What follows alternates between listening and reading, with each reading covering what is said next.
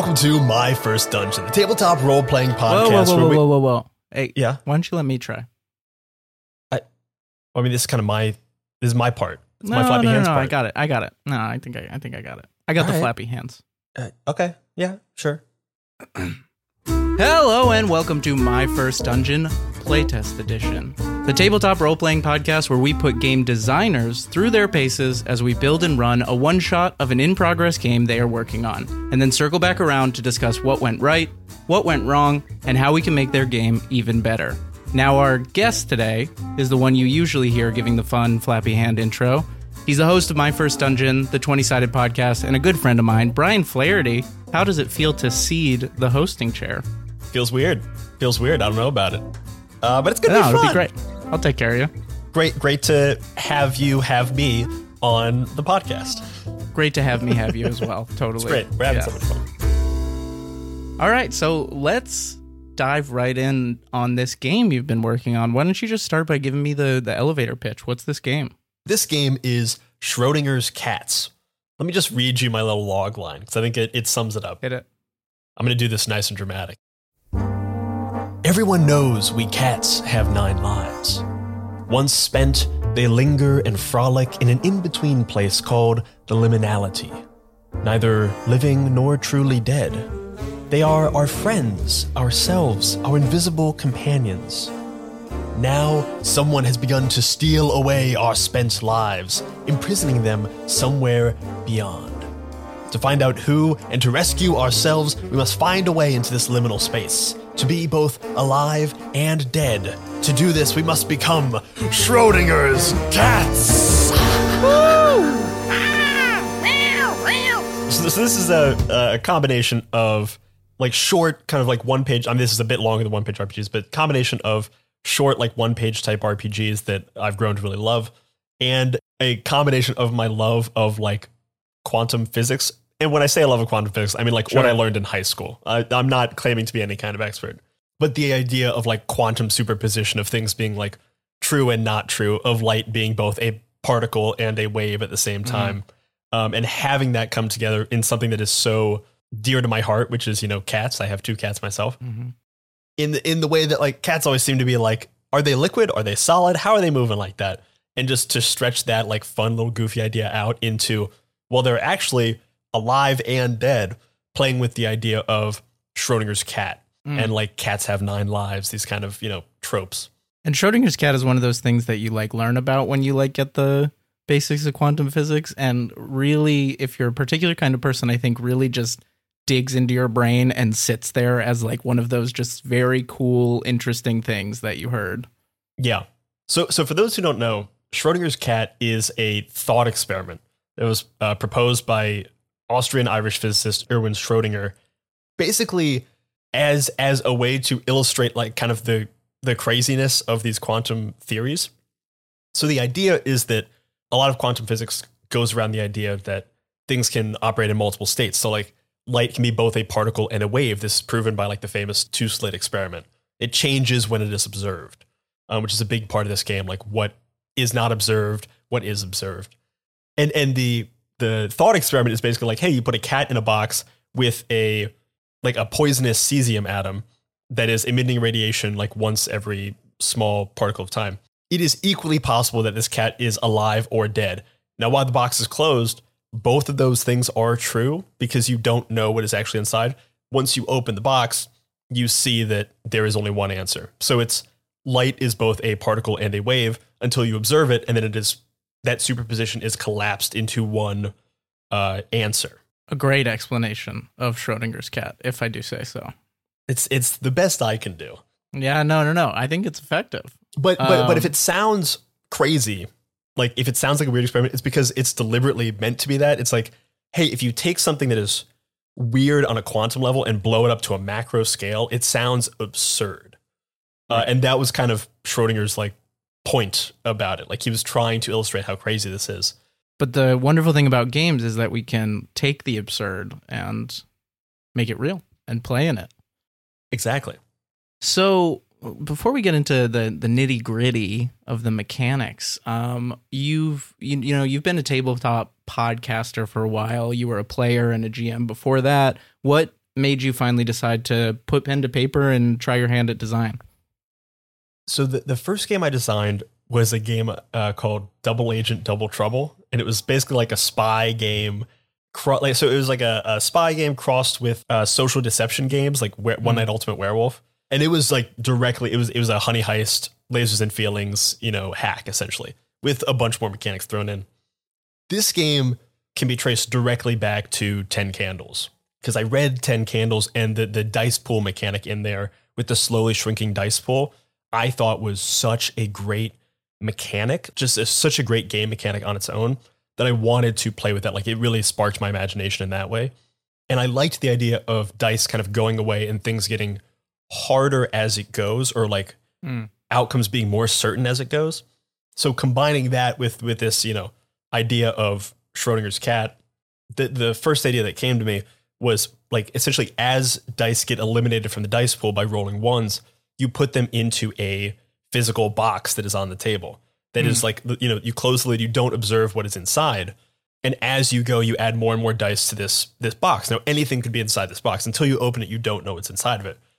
And that comes into play later on. Like, when you need an out, when like your back's up against the wall, you can then open this box of infinite possibilities, find out what is inside, and possibly, save your own skin or not. The cat could be either alive or dead. Love it. I think I really nailed saying that last line, which in a way that made it seem like I really had that planned. I didn't. It came in the moment and sounded good. So don't give me any extra credit for, I think, nailing a line one time. You can't let everybody know your secrets. That's half the good stuff is unplanned. We gotta let them in. So we got into it a little bit there, but so this dice pool mechanic, teach me how to use it. Say we're going to sit down for a play. Like, what is that central mechanic? So I understand it's a shrinking dice pool. You've got this add-on in the box, but let's go from start to finish. How does the mechanic work? So the dice pool is a pool of dice that is equal to, and again, because we haven't playtested this game, I'm kind of taking a guess at what I think the proper number of dice would be, kind of to create a 2 to 3 hour game. What I have written down at the moment is 4 D6s per player, not including the game master. So if you have 3 players plus a game master, you have a total of 12 dice. In this game, we only care about 6s and 1s, very similar to 10 Candles. So if you roll your dice pool and you get more 6s than 1s, that is a complete success. Whatever you're trying to do in your action is successful, and no dice are removed from the dice pool in a success. If you have a failure, that means you have more 1s than 6s. When this happens, all the dice that are 1s are removed from the dice pool and put into the box, like essentially rolled inside this, opaque, cats love cardboard boxes. Get a cardboard box, put it in the center of your gaming table. Rolled inside this cardboard box, and the box is kind of sealed so we can't see what's inside, creating that superposition that Erwin talked about. And if you have a mixed success, where you have equal number of 6s and 1s, you do succeed in what you're trying to do. There are some complications in the same way that a partial success would work in most games. And half the number of dice that were rolled as 1s get put into the box, rounded down, as always.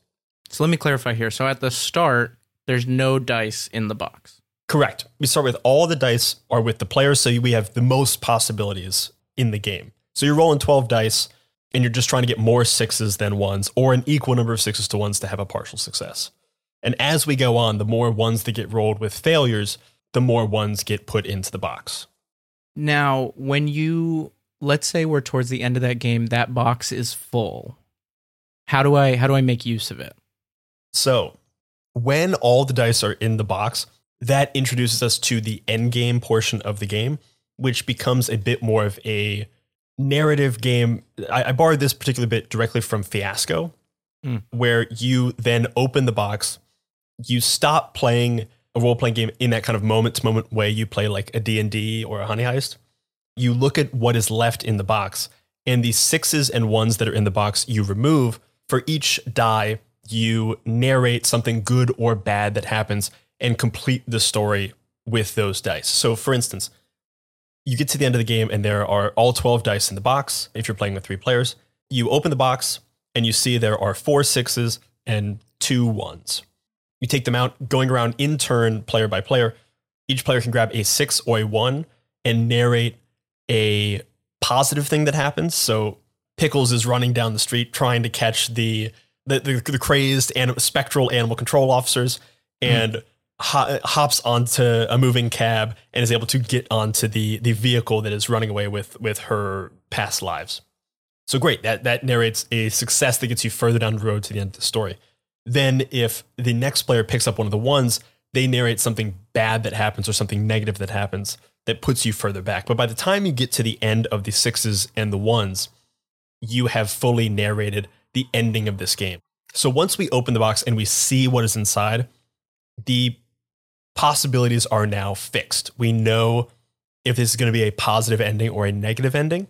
And that doesn't mean you necessarily have to follow exactly what the dice do. You can kind of have 2 very good positive things happen and 4, kind of minor negative things happen. But I think it is more fun to kind of take what is inside that box as the cat either being alive or dead. Is this going to be a happy ending or a sad ending? And some of the cat's special powers in the game do have an ability to manipulate what is inside that box. So that's something we can kind of come to when we go to like character creation. Now, but there is a very clear like game portion of this game, which is when there are dice still in play. And then there is an end game portion, which is very much a wrap up denouement section where we've played all we're going to play. And now we are telling the ending together with a set number of positive outcomes and negative outcomes left. And of course, if you end up opening the box and there's like 1, 6, take as much liberty as you want to finish the story. But it's a good guideline of, is this going to be a positive ending? Is this going to be a negative ending? Is the cat alive or dead? Whether that is literal or figurative. And I love a game that brings in like a decided end game, especially I think for like one shots, like that makes it super easy for somebody to run. It's like they know there's a clear point where the game ends. They know how to end it. And I think that's a super useful tool for people who want to put together one-shot play. I think ending one-shots is honestly one of the hardest. Like one-shots are very hard to run because you can't just stop when it gets tough for you as a game master or inconvenient or you don't know what's happening enough. Like if you're playing in a home D&D game or something, you get to right before a battle that you haven't prepared for, like, all right, and that's it for this session. We'll come back to the next time, and you've got a week to plan. Yep. As with the kind of the ethos of this show in general, I want to set up game masters and players for success, and that's what this end game mechanic is trying to do. Like once you get to that point, now it's just a collaborative storytelling exercise rather than a game. Yeah, and it prevents the habit of like 1 shots turning into 2 shots, turning into 3 shots, which definitely been guilty of when trying to do a 1-shot. So let's talk a little bit about, you mentioned Pickles running up to a cab. Let's talk about character creation. What's this game like for a player when they sit down to play? And then we'll talk about the GM a little bit. So character creation is super easy. It takes a lot of inspiration from Honey Heist, from Something Is Wrong with the Chickens. It's all based on roll tables. Now, if you come in and have your own idea of what you want to play, more power to you. I say go for it. Like talk with your game master, make sure they're okay with whatever you want your like crazy cat power to be. But you will roll 4d6 because there are 4 main things that you are building as your cat. The first is your cat breed. So you could be a tuxedo cat, a tabby cat, hairless cat, Persian, Maine Coon, or a kitten. I'm sure there are more like fun and crazy cat ideas you could have. I'm sure if someone wants to be like Sphinx reincarnated or something, you could do that. I guarantee there are cool options that I've not thought of. So if you have them, use them. So first is your cat breed. Second is your cat's personality. Now each of these is named and given a description and also given a power that they can use. So for instance, we have the cool cat. He's a smooth operator, and his power is when you make a roll, you may remove 1 die from the box at random, look at its result, and either return it to the box without changing the result or re-roll it. You do not get to view the contents of the box entirely, but you get to take a look at one of the dice. So this is one of the ways... Before the end game session. Before the end game, yeah. This is one of the ways that the players can interact with what is in the box and try to force the outcome towards something that they want. And you're basically using this power anytime you are rolling, especially if you're doing something that kind of fits in with your cat's personality. So if you're the cool cat, you should be, a smooth operator, street savoir faire, straight up out of Oliver and Company. Mm. Billy Joel's character, not Oliver, because Billy Joel's the cool one in that one. Of course.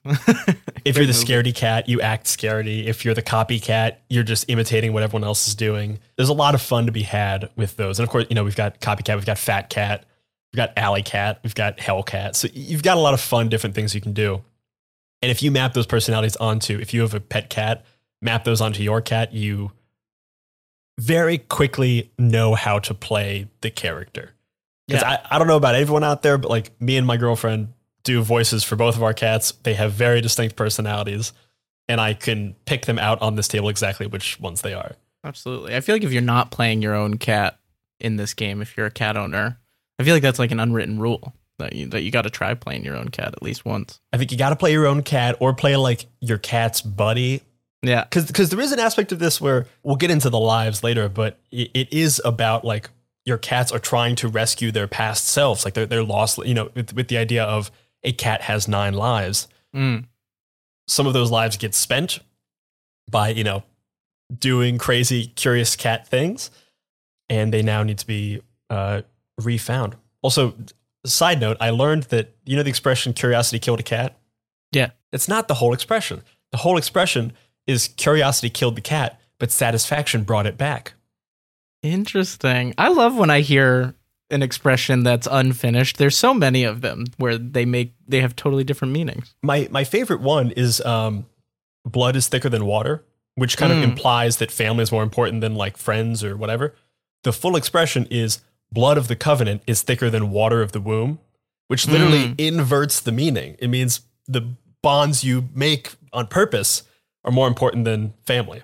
I love how things get bastardized in that way. It's very great. fun. The Jack of all trades one I know is finished in a different way, and I can't remember what it is, but I know it's the same thing where it also is like a reverse meaning. It's Jack of all trades, master of none, but maybe better than master of one. Yeah, I think that's right. Something like that. Yeah. There's a lot of fun stuff like that. So, popular phrase tangent aside, so we've got breed, we've got personality, which is associated with your power. What are the other two? So we've got breed and personality, which are kind of your cat's real world stats. So their mortal being, if you will, their corporeal being. Now we move to the other side of the box. We move inside the box to talk about their quantum and their paranormal powers. Now, this is where it gets very much like Something is Wrong with the Chickens, where how you have a chicken power and an eldritch power. This is kind of the same thing. You have a corporeal cat power and you have a quantum or paranormal power, more in the quantum realm. And these don't have a specific mechanic tied to them. They are just things that you can do, and I allow the game masters to, free license to have fun with those. So, for instance, you have some classics that you might kind of associate with these things, which is like invisibility. You have flight. You have, my personal favorite one is quantum entanglement, which in quantum physics, and I'm sure I'm bastardizing this, but just kind of go with me on this, is the idea that two particles over a vast distance, if one spins left, the other spins left, like they are entangled, they are combined, even though they're separated by great distances. Mm-hmm. And this is the same thing where your cat can like puppeteer some other cat or a person, like, but through a quantum realm rather than like a charm effect. It's like they're physically, by using this effect, they are forcing someone else to mimic their motions because they are now quantumly entangled. Nice. So like mind control, telekinesis kind of wrapped up into one. Yeah. I think it leans more towards telekinesis, where it's like the target of your quantum entanglement wouldn't understand what's happening, but would be doing it. Though I don't know. You're welcome to play with that however you want. Right. And then the other one that I think is good for cats is feline duality, which is a cat's body has already seemed like it's part liquid when it's squeezing through little holes. Now it's just really true. You can you can exist in multiple states at once. Solid, liquid, gas, who cares? Love that. The last stat you need to roll is your number of lives. So I think this is actually a good moment for character creation, because up till now, you know your cat's vague personality, you know what their like power in the quantum realm would be. By learning their number of lives, which is you roll a 1d6 and add 2, you know how many lives they have left, and also that kind of tells you what kind of life they've lived. So if you're playing an alley cat who has all 9 lives left or has 8 lives left, you know that they're like super careful or they're very like streetwise. They really are good. Whereas if you play a kitten that has 3 lives left, you know that kitten has fallen off of everything. Mm-hmm. And it's like a one roll backstory. Exactly. And I think there are a lot of fun ways you can. I think it informs a lot about a lot of different cats.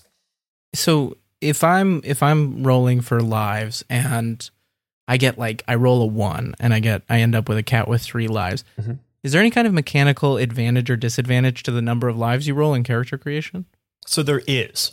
It took me a little while to figure out this part because I wanted to make sure that I don't think this is the type of game that anyone's going to try to like power game, but I wanted to make sure that wasn't like a thing that might happen. Because what I had originally was you could spend your remaining lives, because essentially whatever lives you have, you're holding on to. Whatever lives you don't are the ones that have been captured and you're trying to retrieve. And also just kind of on big picture of that idea, in my head, the past lives of a cat are the things that a cat is playing. If you own a cat, you know this thing for sure, is the thing that it's playing with when it's like running around having the zoomies in your apartment for no reason, or is like looking up into space for no reason, like looking at ghosts. It's looking at its past lives. It's playing with its past self. But feel free to play with that idea however you want. That's how I looked at it. But if you want to play it as like them gaining more lives by grabbing those back, you can do that. So when any action occurs, any player may attempt to augment the result of their roll. So if you rolled 10d6 and you realize you have a failure by 1, or you have a mixed success and you want to try to get a success, you can turn to your past lives for guidance. With your lives, you're starting out by looking to the lives you've already spent and what you've learned from them. So when an action occurs, when you make a roll, any player can attempt to augment that roll. So you can do it on someone else's roll if you want. You can attempt to augment that roll by turning to one of your past lives for guidance. So essentially, if one of the cats is trying to like climb a building or something and they fail, they can then turn to one of their past lives and like recall a time from their past lives that they climbed and failed, or like learn something from climbing. They can reroll any die that is neither a 1 or a 6. So the successes and failures are always fixed. But you can roll one of the 2, 3, 4, 5s. And how is that different for cats who have like 3 lives left or 6 lives left, or is it not? By reminiscing on your past lives, you can augment as many dice as you have lives spent. So if you have 3 lives, that means you have 6 lives spent. You can augment up to 6 dice. And that you can re-roll up to 6 dice. That could be all on one roll. That could be spread out over 6 rolls. You can do as many as you want. But each life that you reflect on to try to augment this roll is a chance for a player and a GM to act out like a short scene in a past life. So it's essentially a flashback mechanic. We see flashbacks of this cat's life and how they have learned from things. So also kind of like, Slumdog Millionaire, where every question he gets, he's flashing back to how he learned the answer. Yep. It's very much reminiscent of that. However, once you reminisce on a past life, you can no longer reminisce on that past life. So if you only had 3 lives left and you had 6 lives spent, once you cross off each of those 6 lives, then you are actively spending your remaining lives. So that allows you to do something slightly different. By spending a life, you can reroll 1 die, only 1 die at a time. So you can't spend like 2 lives to try to reroll 2 dice. You can reroll 1 die of any number. So 1, 2, 3, 4, 5, or 6. You could fully augment a success or a failure. So it's a more powerful power. However, you are literally spending one of your lives to do it. Got it. So because your cat is getting closer to death, and because it is a more significant like narrative moment, the power is greatly increased. So it is a sliding scale for the cats. You could have a lot of lives spent, essentially have a lot of knowledge behind you that you can draw upon, but then you don't have much chance to use this slightly bigger power, which is spending your lives, but you may not want to do that. Whereas if you are a cat that has 9 or 8 lives, you don't have that knowledge to draw upon. And you now have to actively put yourself in danger to learn the lessons that you would have learned in past lives, essentially. So you're actively learning the lessons. And even doing that, you're still not guaranteeing a success. Sure. Once the player only has 1 life remaining, they can no longer spend that life in this way. Instead, they must choose to do an action which is called collapsing the wave function. This is the second way that the box comes into play. So sometimes you don't need possibilities. You don't need possibilities change. You need certainty. This is what happens when you only have one life left. Is the cat alive or is the cat dead? When a character only has one life remaining and they wish to alter any roll that they have made, they can choose to open the box. They open the box, they take the results of the dice inside instead of whatever they rolled. Once they do that, no additional powers from any cats can alter this result. By collapsing the wave function, you have cut out the infinite possibilities of the superposition. You are now certain of the outcome. And this because this is a big swing, game-breaking moment, any success in this moment should be game-changing, groundbreaking, something amazing and wonderful is happening. And failures in this manner are, if you'll excuse the pun, catastrophic. That won't be the last one, I promise. Failures in this manner will be catastrophic and almost certainly end in the character losing their final life and passing fully into liminality for real. In the event of a mixed success, you can kind of discuss that with your players and probably have a positive outcome, but with a personal sacrifice for your cat. All right. Or you could even have something change about the cat because it's like an instability or something like that.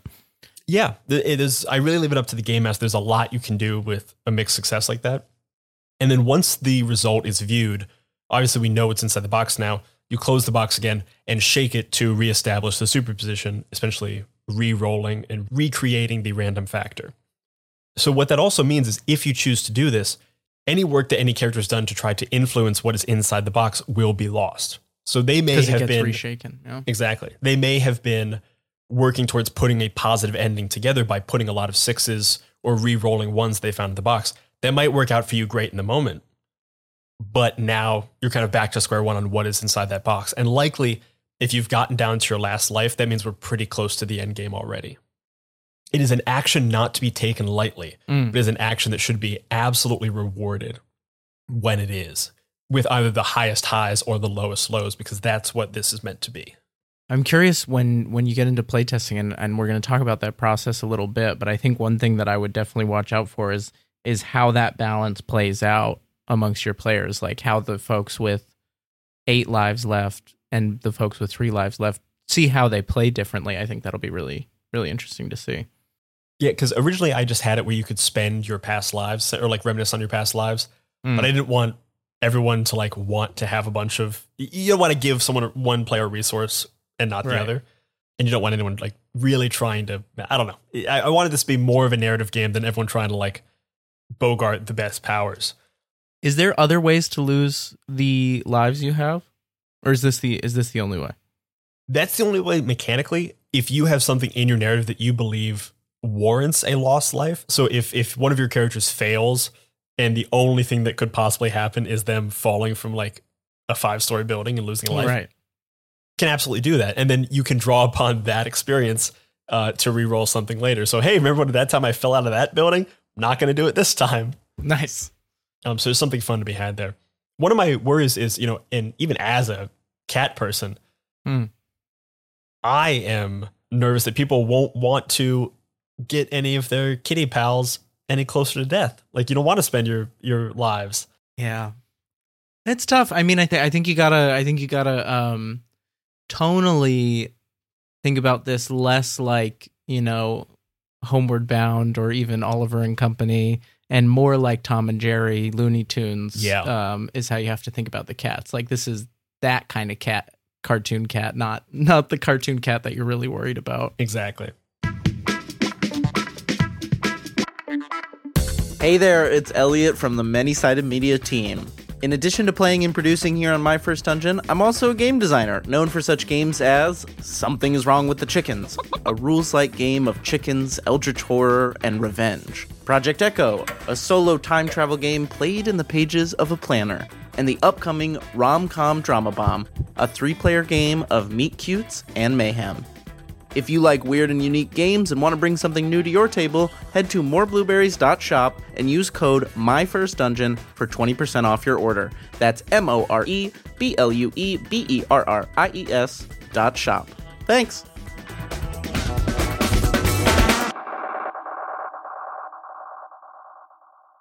But that does also come to one of my biggest concerns with the game, is that I came at this game with a like fun idea and inspiration from a mechanic, which is a fine way to come to, any kind of game design.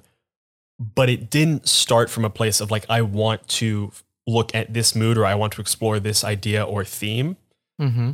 So I'm coming into this playtest not really knowing what those are and hoping that it kind of reveals itself in the game. Because I think that we've talked about it on this podcast before, where the best games that we've played, we love 10 Candles, we love Wander Home, we love Something's Wrong with the Chickens. And it's because they have a very clear idea of like the themes they want to explore. Mm-hmm. Wander Home was like very specifically, Jay's talked about it being about homelessness and like that kind of feeling. 10 Candles very much about tragic horror, and like every aspect of the game design goes into tragedy and inevitability and like finding hope in those moments. This game doesn't have that, which is, I think, a point against it in the design factor. It should have a single point that everything else is pointing to that I don't think it has.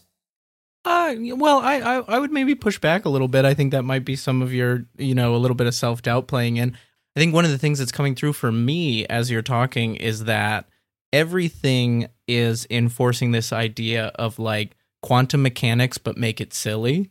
And I think that's like, well, doesn't have the same heft as something like tragic horror and 10 Candles. It doesn't need to. And I think that is a through line. I think it's coming through in all these stages you're talking about. I think in particular, what I would say is that this 4-role character creation does a lot of what like I love in rules like games and one-shot games, is that it gives you just like a very clear idea of who your cat is from the get-go. And I know that's what you love about games, so I'm not surprised you pulled something together like that. But I would say that'll get people in that silly quantum physics mood right off the bat. And I think that like you can make it clear even in the rules. It's like, lean into quantum physics, but you don't have to understand quantum physics. Lean into like whatever your silliest idea of quantum physics is, because that's like you said, kind of the point of the experiment. So, because again, I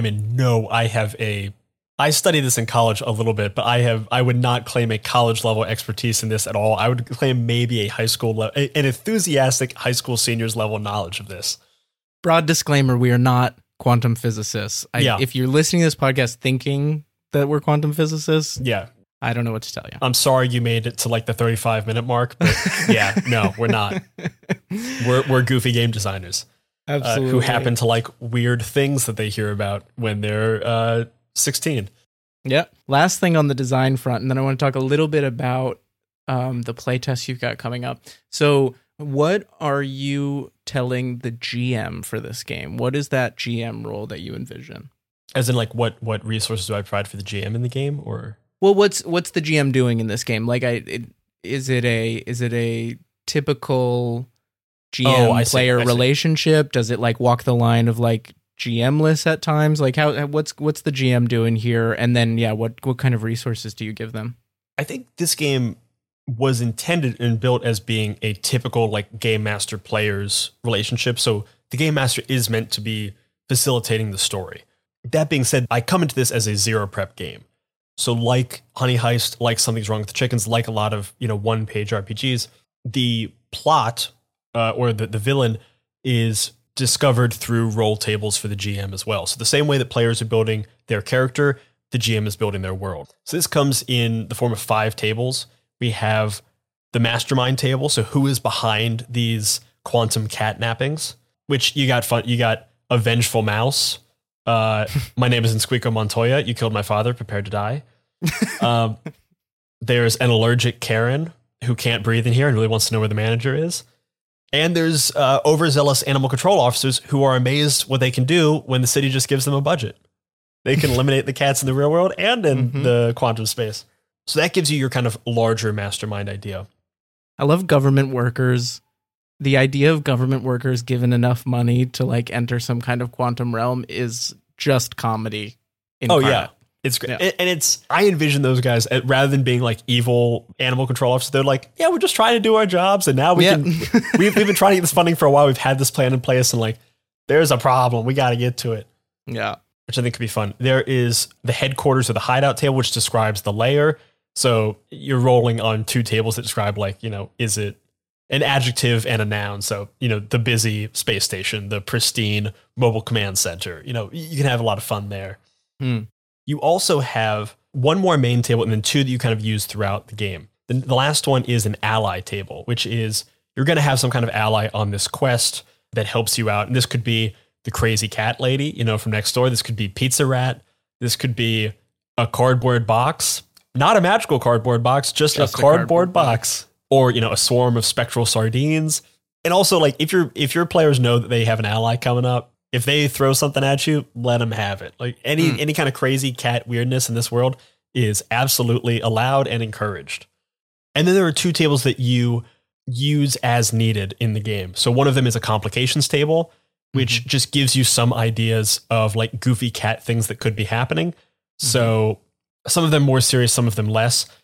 So one could be like your past lives have somehow become corrupted and are turning on you. Like this is a, scary thing. Or it could be someone nearby saying, psst, and you get distracted. You haven't eaten in over an hour and you're just starving. It could be anything. And then just for fun, we have an idioms table, which is just a bunch of cat related sayings that you should be saying early and often. This cat got your tongue. Now that's the cat's meow. It's like herding cats in here. You'll have fun. Excellent. Gotta have that. Use it as often as possible. Incredible. Great set of GM tools. And I think, like you were saying, it will get like a full game set up right away. I can see how all of that just creates a one shot just by rolling on those tables.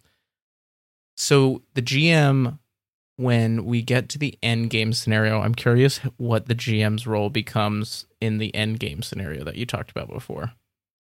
In the end game scenario, once you know what is inside the box, you know how many successes and failures you have and what the direction of the conclusion of your story is going to be, the GM is there to facilitate and fully realize the player's wishes. So if we reveal that we're going to have an overall positive outcome, it's 3 successes and 2 failures. As the players are narrating what they want to happen, GM, do your biggest, craziest, descriptions, explanations of how that goes amazingly well or amazingly poorly for each of their decisions. Really just, you're there to hype up the players and their choices. You're there to create this epic conclusion to this tale. So when your character says, I want Pickles to catch up to the truck, and feel free, if your player wants to do a crazy description, let them. But if they just want to say, I think Pickles catches up to the truck, Pickles running with her little paws, slides underneath, grabs onto a moving electric skateboard and is hitching a ride with this guy. And she gets to the tailpipe. She jumps onto the tailpipe. Her claws shink around and she manages to just fly up, grabs onto the handle, and her little tiny kitten weight is just enough to open the door and she swings inside. Keep that momentum fast and heavy so that when the next player comes in with either a success or failure dice to describe what happens next in the story, they are fully set up to continue that forward momentum or to stop it in its tracks with one of these negative dice to show a big complication. Cool. Yeah, I like that. So they become sort of like the pouring fuel on the fire of whatever the players are doing in the end game scenario. Exactly. I think the end game scenario is something that your players are deciding how the story ends, and you are there to make it as epic as possible. Awesome. All right, so that's the role of the GM. You've given the GM these tables, these great tools, but I think based on the early draft of this that I read, one of the greatest tools you're giving the GM is the setting, the liminality. So tell me how you're thinking about this setting of the liminality and how it plays into a game of Schrödinger's cats. Initially, in an early draft, I had a table that kind of described the liminality. So, you roll on a couple of these tables to describe what's slightly off about this world. So I imagine it as kind of a ethereal plane, if you're familiar with D&D. But I think it's kind of up to the players. I think once you get past character creation and setting creation, my recommendation to start the game is for your cats to realize something is amiss. Their past lives are not there, and they go into a Schrödinger's box. This could be either a physical cardboard box that is just laying around the house. They could go meet with Erwin Schrödinger's, great-great-granddaughter, and she has the real Schrödinger's box or whatever, and you can jump into this realm. But I think it's a thing that you and your players should create together. So I think it can really be anything you want. It is like a ghost, spectral, ethereal plane. It could be essentially like the real world with just a slight little bit of difference. Every tree is covered in yarn or whatever. Or it could be like a fluffy cloud pillow top. I mean, I think this is the space where the game master and the players can either the game master can really like exercise their world building, like kind of on the spot, or it's something you can do collaboratively together. Mm-hmm. And I think a good way to do this is something that is done in a lot of like one-page RPGs, which is going around the table, let everyone give one or two details of the liminality once you reach it. So like you all jump into the box closes, you feel yourself getting sucked into this, going through this quantum tunnel of entanglement and superpositions and all this, madness. Those are like, I've exhausted the quantum words that I know. And you land on the other side of this box, you open it up, what do you see? Let your players have a little bit of fun with that. Like it could be everything looks normal except there's sardines everywhere. Or there's like, it's, is this a heaven for cats? Is there catnip everywhere? And they're just like, all the past lives are loving it. That's how I like to think of it. But it also could be fluffy cloud paradise. It could be kind of whatever you want it to be. And then that also kind of helps inform the story as well. Because then whatever layer you have, rolled, which could be like a pristine city hall building, has to also exist in that world, which can create some fun juxtapositions if you create like, oh, cats. The liminality is like a big forest, but now there's an ancient skyscraper in the middle of it. Like, there's a lot of fun to be had there. And it creates a good mechanism for storytelling and exploration. Yeah, it's like real infinite possibility is kind of how, like when you bring in quantum and liminal and like these words, it kind of gives like possibilities, the first word that comes to mind. And the first to make a reference, what like I'm picturing as the liminality of like what I would want or like what I would like first imagine is, in SpongeBob when Squidward has that moment where he's like, I'm finally alone. And then like all the words are just like shooting out in a white void around him. Alone, alone, alone, alone. That white space where like words are becoming physical and like their shapes and shit. That's where my head goes for liminality. Love that. So we've talked about mechanics. We've talked about setting, GM, players. Now you very soon are going to put this all to the test in a play test that you're going to record for the show. So what made you want to organize a play test, and what are you hoping to get out of play testing? Really, I want to learn what this game is. We're going to be playing it for the first time and recording it, which is I'm a little nervous about just in general for anyone to see like a rough draft this rough. Because I think even as you're asking about the liminality, I'm realizing that that's not explicit enough in the game document. Like I'm not giving enough support to the game master of what does that space look like? Or how do you build that space together, which is something that should be added. So I think what I want to get out of the playtest is figuring out the questions that I need to be answering, which like one of them is, what is the liminality? I'm sure the mechanics will break down at some point as we like experience edge cases, or I'll realize that 4 dice per person was way too few, or 4 dice per person was way too many, and like we're never going to get to the end. One of the worries I have about the dice pool system specifically is that because there is no penalty on successes, the ones aren't being removed. It doesn't have the same effect as 10 candles, where anytime you roll a 6, that means a success and the ones get removed. This is which is more, the 6s or the 1s. So there is a chance that you could just have a string of good successes that could extend the game longer.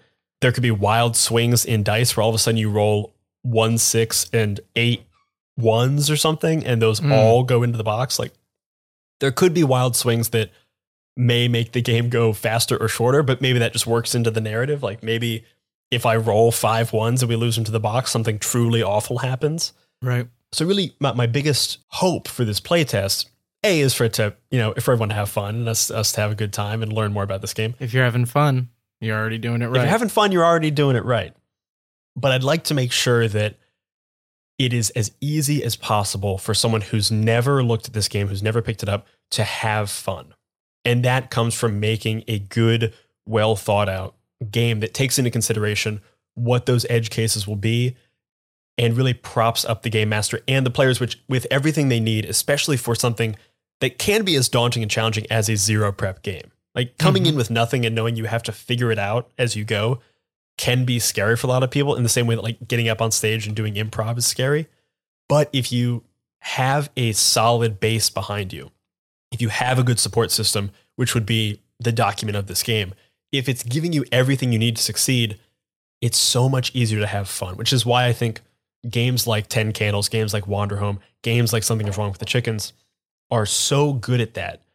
Because by the time you get through with character and world creation, everyone is so on board with what is happening, what the world is, and who they are within it, that playing is almost second nature. It comes to you in the same way that it did when you were a kid playing make-believe with, fake stick swords and shields that broke, lasers that broke through shield breaking lasers and stuff. So the more I can set up a stranger, a person who picks up this game and has never heard this podcast and has never played a one-page RPG before, the more I can set them up for success with the document, with what is written on the page, the happier I will be. Mm-hmm. And I think it's good to, see a report card at the end of the day of, we're going to play this game for the first time. Because I have to listen to it in sound design, and I'm going to have to hear every mistake or every great success 5 or 6 times in great excruciating detail. I think a lot of game designers would tell you that's their probably worst nightmare, is probably having to listen to a playtest to their own game in that much detail over and over again. I am not looking forward to that process. Even if it goes well, I every time I have a session that I then have to edit for this podcast, I have to hear every missed opportunity over and over again, which I'm sure is good for growth, but is painful to listen to because you never really hear your successes. That just, you kind of gloss over those. You hear the moments where you missed the trick or where someone was setting you up for something and you missed, the joke that they were going for, or you missed the moment, or didn't execute it in the way that you hoped, or just screwed up the mechanics. The one good thing is that I think I have a better chance of success because I made the game and know the game and have played games like it. Mm-hmm. I think it'd be even scarier for me to give this to a random game master, because then you very quickly realize if your mechanics make sense or not. When all of a sudden that first roll happens, then go, okay, what does 2 6s and 1 3 mean? Does that mean anything? What happens? Mm-hmm. Which will be, the next step. To start off, I'm going to try to do it with me and see how it goes. Yeah. So that's kind of answering this question, but I'll ask it anyway. In terms of where you're at with the text of this, you see this as the first of multiple playtests, and are you ready to go back to square one after this playtest if you're not feeling good about it? Like what kind of, where are you at in the process of going into this playtest? Going in right now, I feel like this is a completed first draft. And in reality, this is probably like the second or third. I think this is version 1.3. So it's the third written draft. But I don't think anything else can change for better or for worse until I field test it. What's the phrase? No plan survives first contact with the enemy. Mm-hmm. So until I put this thing to the test and have it, play tested and see what works, what doesn't, what people are excited about, what people don't care about, what I end up using, like what elements of this game I lean on when I'm struggling with like an improv scene or something, and what elements I don't use at all, then I'll be able to go back and know and understand what the bones of this game actually are and what is fluff, what can be removed, what needs to be emphasized. And also, like I said before, what the vibe of this game is. Because I think I know it's fun, it's silly, it's goofy cats doing things. There are jokes littered throughout this game document. So we know it's silly and fun and relatively lighthearted. But I think after completing at least one game, I'll have a better idea of what tone I was actually going for, because I'll be forced to play it. And I think that'll kind of reveal itself a little bit. So to synthesize that a little bit, one of the things you want to get is you want to answer the question, what is this game about? You want to have that clear answer after you play. My hope is to have a clear answer. I don't think I will, but I think I'll be further along the path to knowing what the game is about, or at least at a point where I can make a decision on what it's about and guide more of the mechanics and tailor more of the mechanics to what this game is actually trying to do. If it's fun and silly, add more fun and silly things. If this is a melancholic game, reflecting on your past lives could be that, maybe you add in more of that. If this is a scary game, push more into that. I don't think it is. No, probably not. But probably maybe. not. But you never know. Liminal can be kind of a creepy word. That's great. I think those are good goals that you have for this playtest. I'm curious what's kind of the expectation you're setting with the people you've brought on to playtest? Like, what kind of feedback are you going to ask from them? Are you going to do like a questionnaire after? Are you going to chat with them for a bit right after play? How are you setting up the players to kind of give you useful feedback after playing? That's a good question. I think I should design something a little more formal than what I'm thinking of doing, but we're going to play the game and do a talkback episode immediately afterwards so we can kind of discuss what was fun, what went right, what went wrong, and how we can make our games even better. But to kind of go through and see what made sense, what didn't, what did you like, what were your favorite moments, what parts didn't you like. And I think going in and having that conversation immediately afterwards, everyone's riding the high of the game, assuming we get to, a positive high space. And it'll be easy to pull from them in that kind of post-game way. What really worked? What did you have most fun with? What was the best moment? And, what was the worst moment? Where were you confused? When did you first get into the game? And I think some of that will be apparent as we're playing. Like you can usually tell when your players like fall into the game, like when they kind of go from being a little bit apprehensive about being in a play space and then fully enter that play space. But yeah, I think it's going to be a conversation about what made sense, what was fun, what didn't make sense, what could be better, what elements could be downplayed. And just, I do think collaboration makes anything better. So having people come in and put my back to the wall and say like, hey, my cat wants to do this. What happens? Having to figure that stuff out will be immensely valuable. And we have an interesting array of people who are going to be playing. We've got, so we have Abby, who's played a bunch of one-page RPGs with me. She's played on this podcast a bunch. We have Kevin Bauer, who's played D&D, but hasn't really played any one-page RPGs, I don't believe, or at least doesn't have a lot of experience in that. And then I've got my friend Julia Schroeder, who, to my knowledge, has not played any role-playing games at all. She does do improv comedy, so is familiar with this kind of space, but has not done anything like this. So I'm getting a good array of people for this. We're getting someone who's very experienced with all these things, someone who's experienced with kind of the vague idea of it, and then someone who has no direct experience. And hopefully that will give me a pretty broad idea of what this game needs, what this game has, and what this game can do and can be. But I think this will likely be the first of, if I want to really put this game out into the world, the first of many playtests. Some GM'd by me, and much to my chagrin, some GM'd by others, because that's where it will have to be eventually. So I want to make sure it's in as good a place as possible to really support the game master and the players before I put it in someone else's hands and say, here you go have fun. I want to make sure that's a tool, not an impediment that I'm giving them. Absolutely. And I will say that in my experience with this podcast and with you, I think that once you were running the game, because in playtesting I ran the game and I didn't have anybody else, which was kind of a mistake in that process. For Something Is Wrong with the Chickens? For Something Is Wrong with the Chickens, yeah.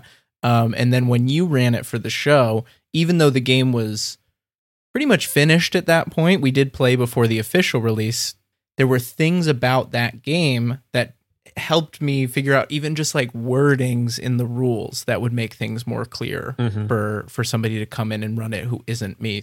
So hugely valuable step is to have somebody else run it. So I think we've talked a little bit about like these things that might make you nervous, these things you want to push on and learn about. Let's go a little more positive. What aspect of running and playing this game are you most excited about? What do you think will be just like a blast? Honestly, I've got 2 cats. I was not a cat guy until my girlfriend was like, hey, let's get a cat. I said, okay, we can get 1. And then I very quickly was like, hey, let's get 5. We ended up on 2. Roy Donkin, Bart Harley Jarvis, in case you're wondering. They're the goodest boys. But just having like goofy cat fun and combining that with like quantum mechanics and like weird quantum shit and like letting people play with whatever their idea of the quantum realm is. Letting people's imagination go wild with combining these 2 very disparate ideas that are connected through idioms and through like pop culture. Like, cats have 9 lives. Cats don't like what. There's so many preconceived notions you can play with and so many like idioms about cats, which is why I have a whole table about them. You can really have a lot of fun with it. And I think that what Honey Heist did and what Something's Wrong with the Chickens did is combine two very fun ideas of like bear and criminal, chicken and eldritch horror. And by having those juxtapositions, you make some weird fucking things. And it so quickly becomes goofy and fun and memorable. Like I have very clear memories of the first time I played both of those games, and I forever will, because like you're put in a situation that you would never be put in mentally otherwise.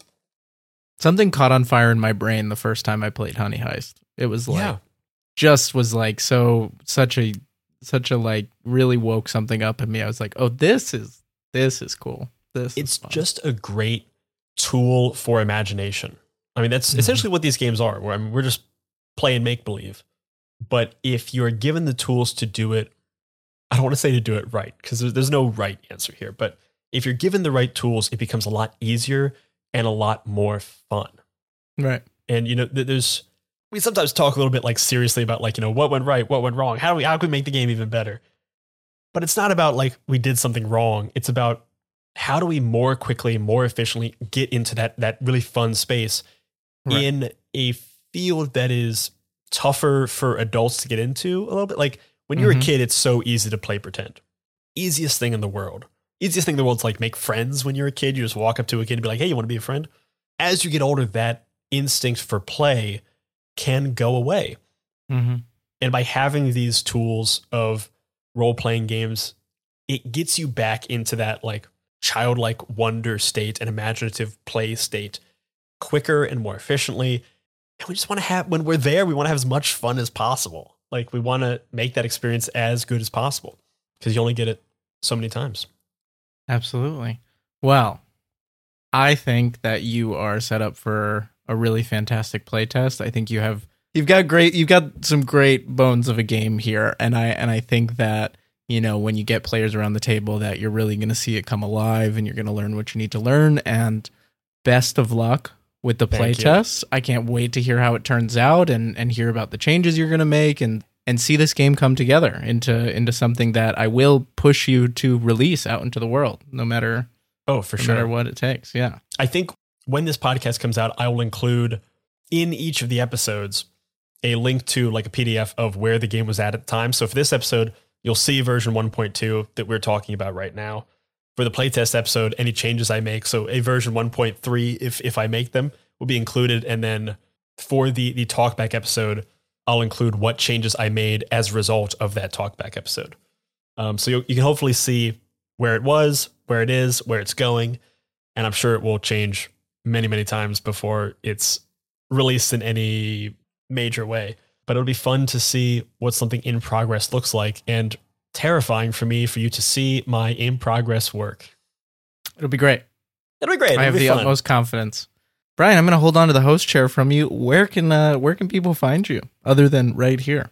People can find me right here at My First Dungeon. You can find the show on Twitter at My First Dungeon or on Instagram at 20-Sided Podcast. You can also check out 20sidedpodcast.com. We keep information about both the 20-Sided Podcast and My First Dungeon there. And if you're interested in learning more about both this show, 20-Sided Podcast, and thoughts about tabletop role-playing games in general, you can check out our bi-monthly newsletter, the 20-Sided newsletter. Click the link in the description below, or go to 20sidednewsletter.substack.com. Me personally, you can find me at bflair42 on Instagram or at Mr. Brian Flaherty on Twitter. Next episode, Brian will be running a one-shot of his game, Schrödinger's Cats, with a great group of players. Then he'll circle back for episode 3 and discuss how he can apply that experience to make an even better game. And Elliot, before you go, I really want you to tell people about the game that you are launching. You're starting the crowdfunding campaign today, February 3rd. Tell me a bit more about this game. I'm really excited to see how it comes out. Yeah, so the new game is called Project Echo, and it's my first ever solo game. And so it's a solo journaling game with a little bit of a twist. In the game, you will be time traveling, and instead of a journal, you'll be moving across the pages of a planner back and forth using a variety of mechanics or time travel devices. And yeah, it's on Crowdfunder starting today, February 3rd, and it's running till the 24th. So the URL for that is crowdfunder.com. That's Crowdfunder without the E where you would put it. You know, that hip way that you do with apps. Yeah, you know the hip tech way of spelling. Crowdfunder.com/Project Echo, and Echo is ECCO. So a little different. And we'll also have that link down in the description. Yeah. But Elliot, you also have a bunch of very cool co-collaborators and like stretch goals for this crowdfunder campaign. Why don't you tell me about some of those people? Yeah, there's this really cool person doing layout. Don't know if you've heard of him, Brian Flaherty. Sounds handsome. Yeah, he does. So yes, he'll be helping us out with layout, which I'm very excited about. If people haven't seen your new Orca work, they should definitely check that out. It's one of my favorite things. It's a deep cut.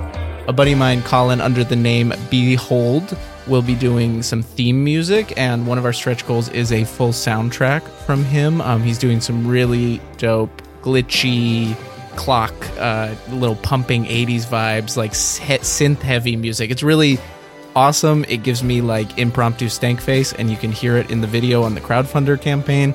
Our editor for the project is Will Jobst. They are an award-winning tabletop game designer. They've done games like Torque. This Discord has ghosts in it, Campfire. Really excited to be working with Will. We've already done a little bit of work on the crowdfunder page, and they're just such a great editor. And finally, our guest writer is going to be Samantha Lee. They're coming on to do a tarot card-powered mechanic for the game, for time travel, building off of kind of their work with Anamnesis, which is an incredible game. If you haven't read Anamnesis, you should check that out. And also, they just dropped a demo for their new game, Death of the Author, which is also looking like it will be excellent. So yeah, great team of 5 friends and designers who I really respect, and just awesome creative people. We have 3 great stretch goals. At just 500 over our goal, at 3,000, we'll get a full original soundtrack by Behold. So 5 full songs that you can listen to while you play in that same style as the theme music. At double our goal at 5,000, everybody gets a raise. Gonna just pay all the contributors more, because that's why you make stuff with your friends. You can get them paid. And then at 7,500, triple our goal, the official planner, that is one of the tiers of the game, will get a big upgrade. We'll get some additional artwork in there, some supplemental game materials. So really hoping we can make some of those happen. And again, crowdfunder.com/Project Echo. And I really selfishly want to see that upgraded planner and all the cool stuff you have planned for it, with like art and little like hidden features and stuff.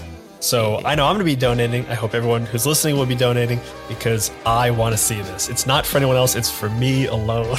Me but too. It will be very cool.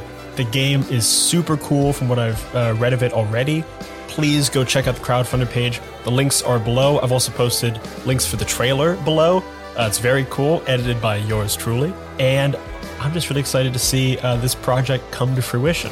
And I think it's the perfect way to cap off the first episode of our playtest series. If you like this show and you want to support it, the best thing you can do is go to your podcast player right now, click subscribe, and leave us a review.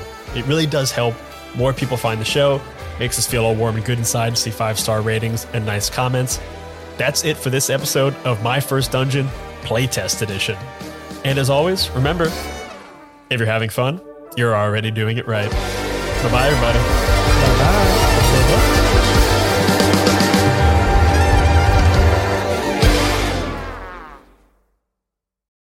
If you're hearing this, that means you have listened to every last second of this episode, and that probably makes you a fan of this show. Well, if you're a fan and you like what we're doing and want to help others find it as well, then consider leaving us a 5-star review over on Spotify or on Apple Podcasts. Getting more ratings really does help more people find the show, and reading your nice words about the things that we put out into the world makes us feel all warm and good inside, and we want more of those good feels. So head on over to your podcast player of choice and leave us a 5-star review. Thanks.